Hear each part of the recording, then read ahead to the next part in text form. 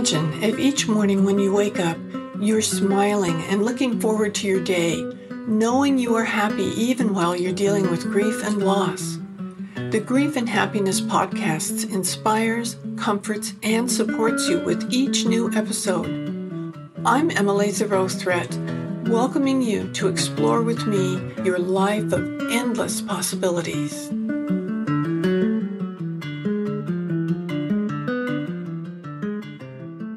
Aloha. I am so happy to see you all here today. I have a wonderful guest she's written an absolutely amazing book about the experiences that she's had, and we'll talk about that. And I'm sure you're going to enjoy listening to her.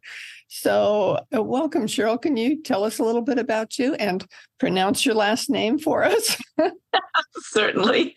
Thank you so much. It's a pleasure to be here today. Thank you for inviting me. My name is Cheryl Tsieprati. My last name is a Greek spelling of an Albanian name, so it's kind of a challenge. Yeah.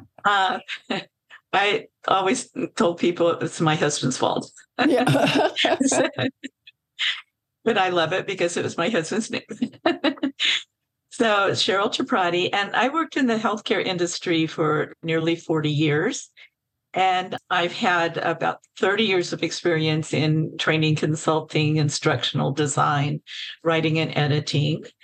My husband's name was Ismail, and we co-authored a book, One Blink at a Time, and that was published in 2014. And we write in alternating chapters our experiences in how we dealt more than 30 years of daily challenges living with Ismail's ALS, amyotrophic lateral sclerosis, otherwise known as Lou Gehrig's disease. Now I am an ambassador for the Simi Valley Chamber of Commerce. I do inspirational speaking and consulting. And I'm on the board of directors of Sir Optimus International at Simi Valley, and also a member of a women's group called WINS, Women's Informational Network of Simi Valley.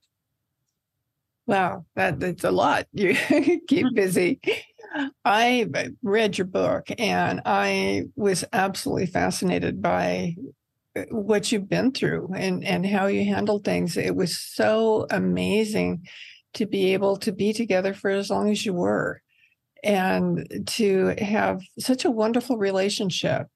And I'm sure you planned it this way, but all the pictures in the book, Ismail was smiling and you guys just looked so happy. And I love how you could go through what you went through so positively. I'm sure you didn't always feel like that, but it came across in the book that you were just so happy to be together and so much in love. And that was just absolutely beautiful. I'm so glad that it came through in the book because that is the way we were. We were very much in love. And even though we had to deal with a lot, obviously, and there was a lot of stress, of course, in our lives, Ismail was a very positive person and he loved life. He was amazing because he was, especially in the later years, he was bedridden for so many years, but he still loved life and he still smiled every day and enjoyed every day. We had a wonderful team of nurses that helped me take care of him. And for many years in the beginning, I was working full time. So his nurses were very close to him and took really good care of him. And then if he had a couple of bad experiences with one or two, then we changed the nurses until we had a beautiful team of wonderful nurses who were more like friends and family that cared for him really well. And he kept him happy. That's so wonderful. Having support when you need it is vital. I know I had two husbands die, and I was their caretaker for the last 2 years of both of their lives. And there wasn't always somebody there for me. I didn't have somebody to come in to help. And as I was reading your story, I thought how wonderful it is to have such great people, that you're not alone in what you were doing. That made all the difference in the world. And I wish everyone could have that. And everyone is in a different situation. Mm-hmm. And some people have more support than others. And I just admire everyone who goes through dealing with a loved one who is ill. It's very difficult. And the nurses and I tried to keep him as happy as possible all the time. And so we would, on the weekends, especially when I was still working full time, we spent weekends going to all of his favorite places. We take to Santa Barbara was one of his favorite places, and all of the wonderful places around Los Angeles County and Ventura County. We would take him to the zoo was another one of his most favorite places. So we went to the zoo often. And Huntington Library was another place that we went to quite often. As much as we could to get him out. And we had a handicap van that opened at the side and had a wheelchair lift, so we could transport him to wherever we wanted to go. And in fact, a couple of years before he passed, we took a road trip to the Grand Canyon. Wow. In his van. Yes. And then stopped in Las Vegas on the way back to visit my brother and his family. And so we really did quite a bit. And that kept Ismail and I both happy. And that's so wonderful. I talk to people all the time, and so many times when people get sick or have problems, they just stop living. They stay at home. They don't go out. They don't want anybody to see them. They have all sorts of issues about what's happening to them that doesn't allow them to enjoy their life. And in your book, I could just see that wasn't the way for you. And the name of your book is One Blink at a Time. And I'd like for you to explain that to our listeners, because it blew me away. Actually writing this book by blinking is pretty incredible. Right. Well, ALS is a very cruel disease, and it takes someone's life one bit at a time. And it gradually travels through a person's body. And most people, unfortunately, the average person with ALS, I guess, not everyone, obviously, but most people die within 3 to 5 years of diagnosis. That's how quickly the disease spreads and takes someone's life. And so when Ismail was first diagnosed, I went into a terrible depression and state of mourning, because I thought I was going to be a widow within 3 to 5 years. And as it turned out, Ismail had ALS for like over 30 years. And so we had a lot more time than I originally thought we would. And the way I found out was by accident. I went to I was doing some articles, feature articles for a local newspaper. And I met a woman with post-polio syndrome who invited me to a support group meeting that she had organized. And there was going to be a neurologist there. She said, this would be a great meeting for you to go to, because there's going to be a neurologist there who's going to be talking about post-polio syndrome, and you'll learn a lot about it. So I said, that sounds great. So I went. And it wasn't long after she started, the doctor started talking, someone brought up ALS. This was before Ismail was diagnosed. Wow. but he had symptoms actually for years, but they did not diagnose ALS or any other disease connected with the symptoms. They were still trying to figure it out. And so, anyway, I went to this meeting. I listened to this doctor. Someone asked her about the difference between ALS and post-polio syndrome. And she says, well, the symptoms are very similar, but people with ALS have a much worse prognosis because most people with ALS die within 3 to 5 years. And then she started talking about the symptoms. And I went into the flight or fight syndrome. I was totally terrified to hear what she was saying, because the symptoms she was describing were exactly the symptoms that Ismail was experiencing. And he had an appointment with a neurologist a couple of days later after this meeting. And we were hoping that the neurologist would be able to figure out what the problem was. And when I heard these symptoms, I just knew. I knew that that's what Ismail had, and that according to this doctor, he only had 3 to 5 years to live. And so I just could barely stay in my chair until the doctor finished speaking. And then I gave my apologies that I couldn't stay for the reception that they were going to have after the meeting that they had invited me to. And I just ran out into the parking lot. Wow. And just had a breakdown. So I came back home, and I didn't want to say anything to Ismail because I did not know for sure.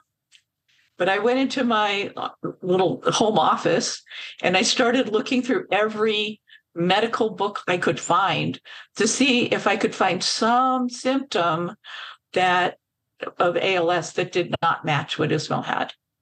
And I couldn't. And so I was totally panicked, and I was listening. Ismail was out mowing his lawn, just happy. He loved his yard, and he was doing yard work. And I heard his lawnmower, and I said, I'm not going to tell him because I don't know for sure. I'm going to wait to see what the doctor says when he goes in. But he went in, and I was like scared to death. The phone rang. I thought it was a doctor. I picked it up. It was Ismail, and he sounded scared. And I said, how's your appointment? And he said, not good. They think I have a disease that is spreading through my arm and my hand and now has started to affect my tongue. So then I was really, really scared.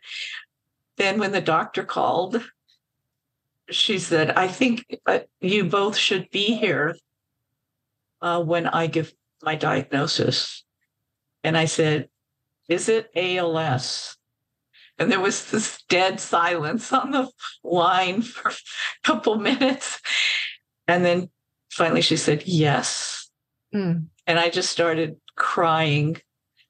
And she said, how did you know? So I told her the story. And she said, well, many people live longer than 3 to 5 years. And to this date, Ismail's progression has been very slow. So hopefully you'll have, more years than that. And I remember later on, Ismail was came home smiling, and he was all happy from a doctor's appointment. And he said, guess what? The doctor says, I have a very slowly progressive form of the disease, and I could live possibly another 10 years. And then that made me excited. I mean, that we would have 10 years together, 10 more years together. Little did we know how many years we were actually going to have.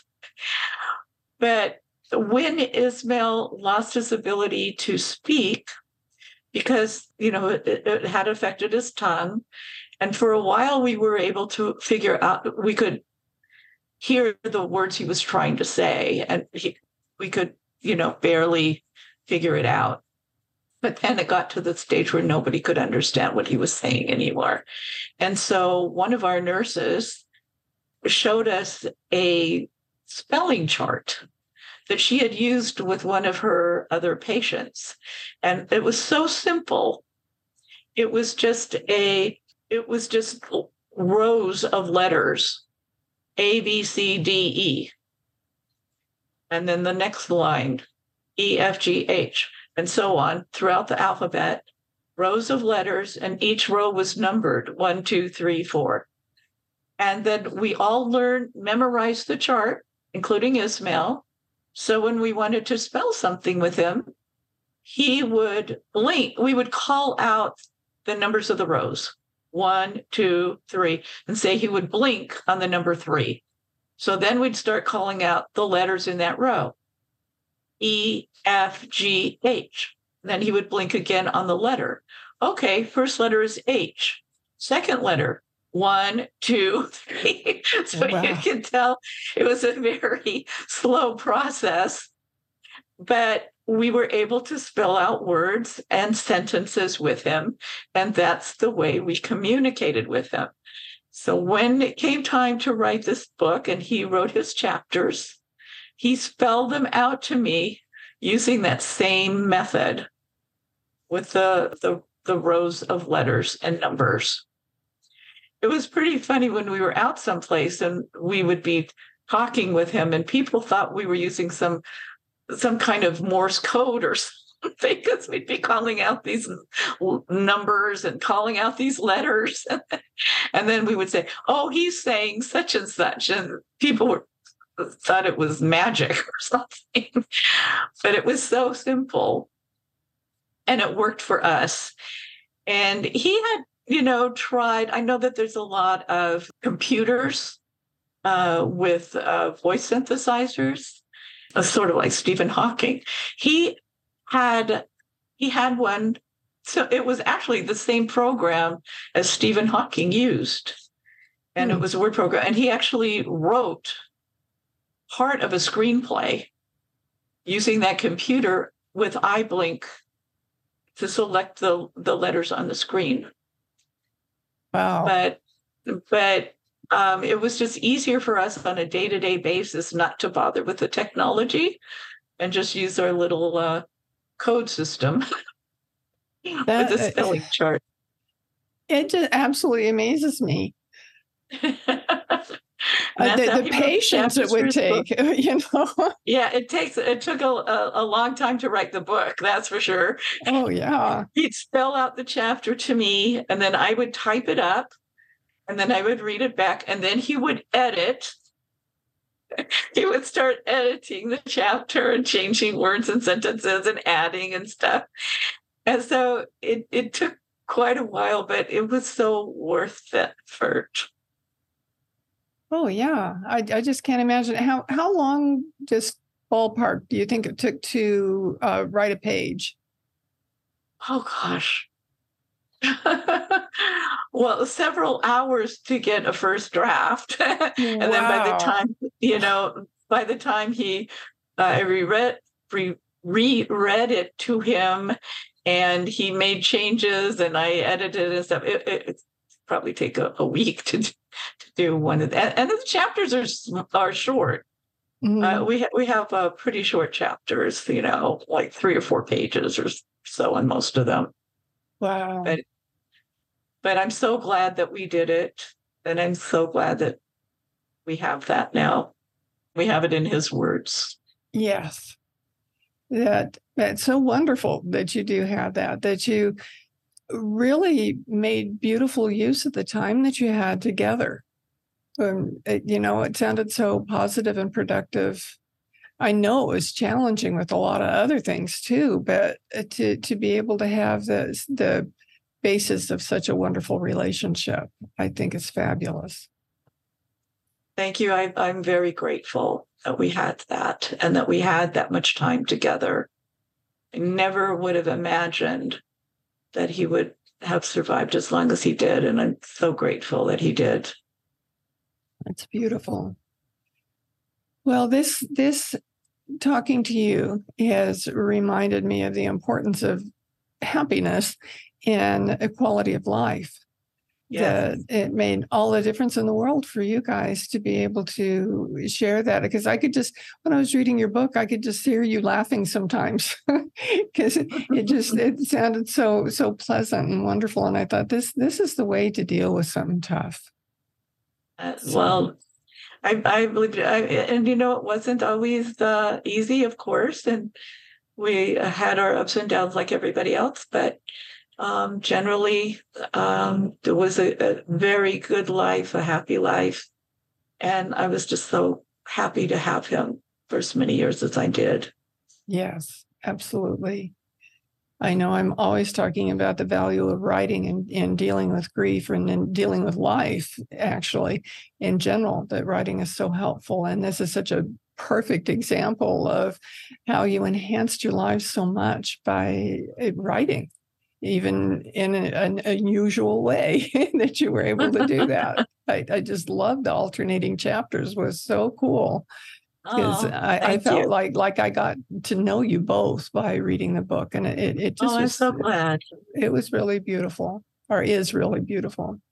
Well, thank you so Thank you much so for much, being Emily. my guest today. This has been just delightful. It's really kind of, I think, a feel good conversation, and I'm glad you were able to come here and share it with me. Oh, Emily, thank you so much for inviting me. I loved every minute, and I love your books, and I know that they help a lot of people too. Thank you. Thank you. I really appreciate that. It's always, especially living so far away from the rest of the world, you sometimes wonder, are people really reading the books? So it's really nice to hear. Let me answer, yes. Oh, good. Thank you. That makes me feel good. So that's great.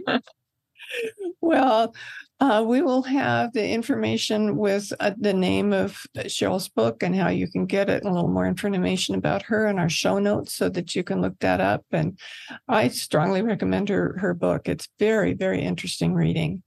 And you're welcome. And I will see all my guests again next week. I can't wait to talk about our next adventure. So thank you so much for coming. Aloha.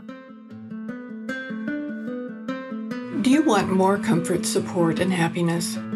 Join the Grief and Happiness Alliance. Visit my website at lovingandlivingyourwaythroughgrief.com and read my book, Loving and Living Your Way Through Grief. Be sure to subscribe to our podcast, rate it, review it, and binge on all our episodes on grief and happiness. I can't wait to welcome you back to another episode